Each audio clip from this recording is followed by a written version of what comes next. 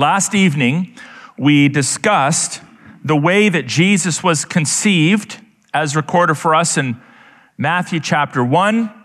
We discussed his lineage and the importance of his lineage as the Davidic king, which qualified him to lay claim to the title of the Messiah of Israel.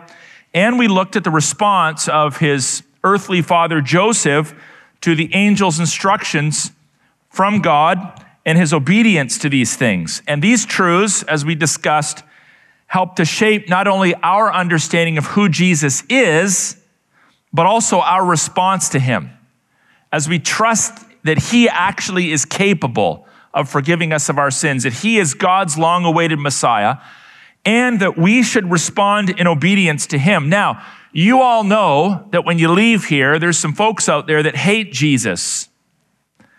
And they have spent many, many centuries, the opponents of Christ, trying to disprove the authority of Scripture, the veracity of the virgin birth. They object to the idea that there was a Savior born 2,000 years ago that was virgin born. And they would say that's scientifically impossible. And to that, we would say, you're absolutely right. It is scientifically impossible. The biblical writers make no attempt to validate the virgin conception of Christ using rational scientific means, because a virgin birth does violate the laws of human biology. But that's the point.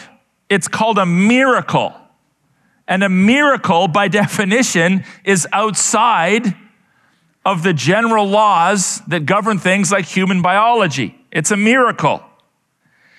It is an event that transcends the norms that govern human conception because it was brought about by the power of the Holy Spirit. And so in this sense, the incarnation of Christ wasn't ordinary, it was extraordinary. Or shall I say it this way? Extraordinary. It was not natural, it was super or supra-natural. Now, in being conceived this way, we know that Jesus fulfilled prophecy. So last evening, I introduced you, or at least commented on the fact that in Matthew 1 and Luke 2, the writers are quoting from an ancient 700-year-old prophecy at the time from Isaiah. In Luke 2, Christ's conception is framed up as the fulfillment of Isaiah's prophecy. So we're going to head back to Isaiah. So now we're talking 2,700 years ago. Back to Isaiah, and we're going to look at this famous Emmanuel passage that the gospel writers quote from. Let me give you a bit of context. So in Isaiah chapter 7, the king at the time of Judah was a man by the name of Ahaz. I know sometimes these names get all mixed up. It's like there's Ahab and there's Ahaz. We have Ahaz. He's the Judean king. Now he is also of the line of David, just like Joseph was. So in that respect, he was a Davidic king, being the 7th great grandson of King David. And as the 7th great grandson of King David, as a Davidic king, that line we know would be the line from which the Messiah would come. They were supposed to be little Emmanuels to the people. They were supposed to represent the theocratic king's fundamental job is to represent God's laws, God's reign, God's rules to the people of God. That was their job. Now we know if we look at the scriptures, there were some good kings and bad kings. Some of them did a little better job of it. Some of them completely fumbled the ball. And Ahaz was one of those kings that had some positives, but mostly he wasn't a man of faith. And in his time, his nation, Judah, was under attack, check this out, not only by enemy nations, but also by the northern tribes of Israel, known in the text as Ephraim. So the other covenant people of God in the north had conspired with the pagan nations around them, and they were seeking to attack Judah. So Ahaz is quite concerned about this, that his nation is going to fall apart, And of course, in the minds of everyone is the question, is God's covenant to us going to hold? Will God remain faithful to his people, or will God abandon us? So this is the question that would have been circulating in the minds of the Judean people at the time. And into this mess steps the mighty prophet Isaiah. Isaiah is sent by God, and he comes to Ahaz, and he encourages Ahaz in Isaiah chapter 7, verses 7 to 8, that God would ensure that Judah's enemies will fail.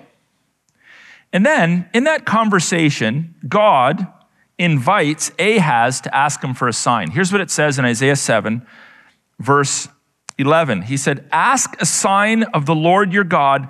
Let it be as deep as Sheol, the grave, or as high as heaven." Now that I would love for the Lord to make me that offer. Ask me for anything. It can be as high as heaven or as deep as hell itself. What do you want? I want to prove to you that I love you. I'm a covenant God. I'm here for you. I'm with you. Ask me for anything. What would you ask for if God made that offer to you? Well, listen to how Ahaz strangely responds to this. Ahaz chooses the fatalist's response. He tries to dress it up in the garment of faith by giving God this semi-compliment, but it's really a fatalist response, demonstrating his lack of faith. He says, "I will not ask. I will not put the Lord to the test." It's like, no thanks. I don't want to inconvenience you, God. I know you've made this offer to me. He should have said, "Lord, redeem us from our enemies, deliver us from our enemies." But instead, he just blows it off.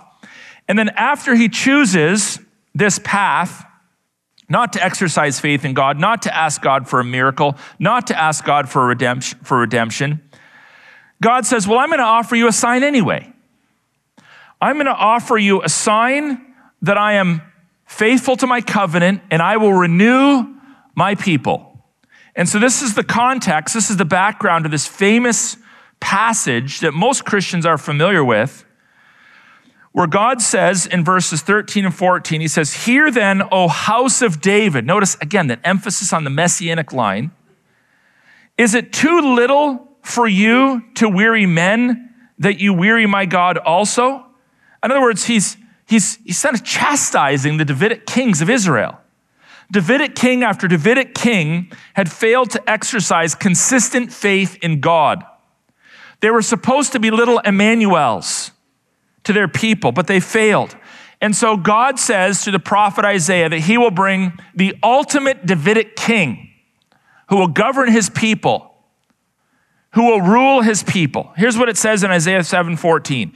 "Therefore, the Lord himself will give you a sign." Ahaz didn't ask for it, so I'm just going to give it. "Behold, the virgin shall conceive and bear a son, and shall call his name Emmanuel." Emmanuel means God with us. And this is part of the fundamental identity of our Savior. He is God with us, which is as mind-boggling as it is awesome. The overall promise to faithless Ahaz is directed beyond his generation, beyond this Davidic king and those that would follow him, to the whole house of David, as the text says, to the whole house of David. David's dynasty would continue until a son would be born of a virgin who would be the ultimate Emmanuel to God's people in the truest sense, not just representing God, but God actually walking among his people. Now, why does this matter? It's a super cool idea, but why does it matter? Think about this for a moment, brothers and sisters. What difference does Emmanuel make in your life? What difference has it made in your life over the past 12 months since last Christmas? Does it matter? Or is it just an interesting part of our theology?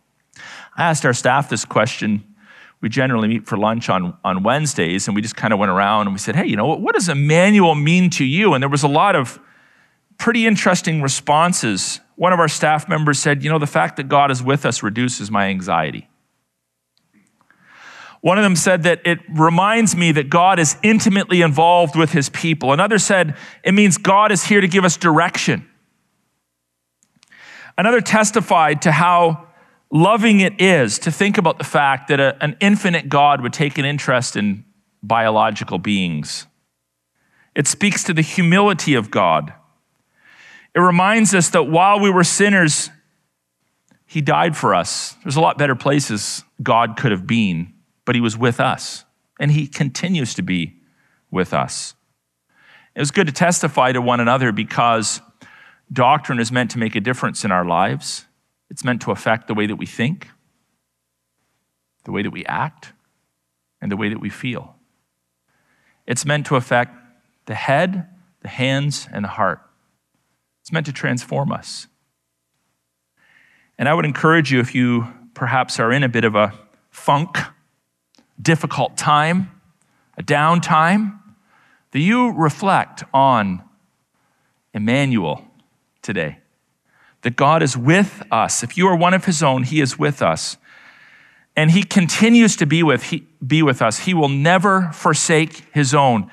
On the level of emotion and feeling, it might feel at times that he has, but he never abandons his people. And he will be true to his promises till the end. And he will faithfully, as the ultimate and final Davidic king, represent God to us right up to the end. Secondly, he is born of a virgin. This is emphasized in the text. We discussed this a bit yesterday, but I want to go back to it because it's really, really important that we wrap our minds around this. In the Isaianic passage, the Hebrew word for virgin is alma, and that word can be translated as young woman, meaning a pre-married woman, or a virgin. Now, presumably, in the Hebrew mindset, that was one and the same, because premarital sex was not acceptable. So to be a young woman, not yet married, is to be a virgin. But at the same time, there could be situations in which I suppose you could use the word alma of a young woman who is not a virgin. But it's clearly meant to be understood as a virgin in particular in Isaiah, because that's how Matthew and Luke interpret it in their Gospels. And about 200 years before Christ, there was a fantastic translation of the Old Covenant scriptures made from Hebrew into Greek, known as the Septuagint. And Greek is a much more precise language than Hebrew is. And when those ancient Hebrew readers were reading the Hebrew text of the time, 200 years before Christ, and translating it into Greek, which they were also quite familiar with, they translated this Hebrew word using a Greek word that specifically refers to a virgin. So taken as a whole, it's very clear here that Isaiah is not referring to some unnamed, unknown, 7th century BC young woman that would have a son who would be the Davidic ruler, but specifically a virgin who would give birth to the ultimate Davidic king. And there's only one person that qualifies for that role in all of human history, and that is the Lord Jesus Christ. Now, why is this important? Well, because Adam's decision to sin. Have you ever thought about the fact that Eve, in a certain sense, was the one that participated in the first sin, but Adam is named for it in the book of Romans? Why doesn't it say Eve was the first sinner? So we had a first Eve, we need a second Eve to save us from our sins. I mean, if Eve sinned, why didn't Mary go to the cross, forgive us for our sins? Because Adam was the federal head and the seminal head of the human race. Adam was responsible for the sin of Genesis chapter 3, first and foremost, as the head of that union, as the first Adam, as the first man. And because that first man, as the head of the human race, chose to disobey God, he plunged the whole of the human race into sin, which includes every single person I'm looking at today and the guy you're looking at today. All of us alike. We are conceived in sin and we act sinfully. Here's what the psalmist reminds us of in Psalm 51:5. Behold, I was brought forth in iniquity, and in sin did my mother conceive me. He's not talking about a sinful act that his mother participated in, but he understood that human beings, it's a strange thought, are sinful from conception. It doesn't mean we're acting sinfully yet, but there's something about us that destines us to sinful behavior. This is why we cannot save ourselves. Some might argue, well, why should I be penalized for Adam's sin? It wasn't my problem, it was his problem. I wasn't in the garden. If I was in the garden, I would have said no. I would have done something different. I would have stood up. Yeah, right. The reason why we cannot save ourselves is because Adam's sin is both inherited and we act like Adam. And we've done so time and time again, disobeying God's laws. In Romans 5:12-13, the Bible says, therefore, just as sin came into the world through one man, and death through sin, because we know death is the consequence, we're cut off from eternal life, and so death spread to all men because all sinned. For sin indeed was in the world before the law was given, but sin is not counted where there is no law. Sin, then, we know, came both through Adam and because all sin. Think about this. You don't have to teach a polar bear how to eat meat. It's inherited. You don't have to teach a snake how to bite. It's an inherited trait. And you don't have to teach human beings how to sin. It's inherited. We all do it. Some might do it a little more. Some might do it a little less. But we all sin, and this is why we are incapable of being our own saviors. This is why we're incapable of working it off or somehow trying to get back into right standing with God by our own efforts. The first Adam sinned. Therefore, we need a sinless second Adam to redeem us, to be our substitute, to die in our place. And folks, he did just that, and this is why we have hope today. This is why we like to talk about sin,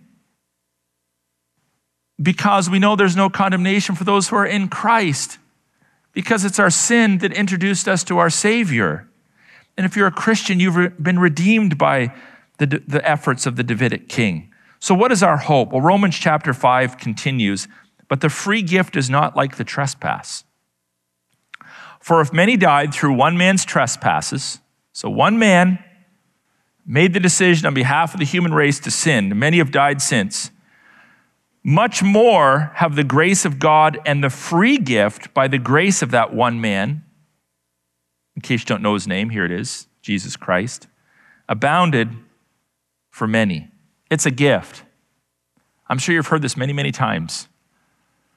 But gifts do not require a payment. Some of you probably opened some gifts today. We're going to open some a little later on tonight. Looking forward to that.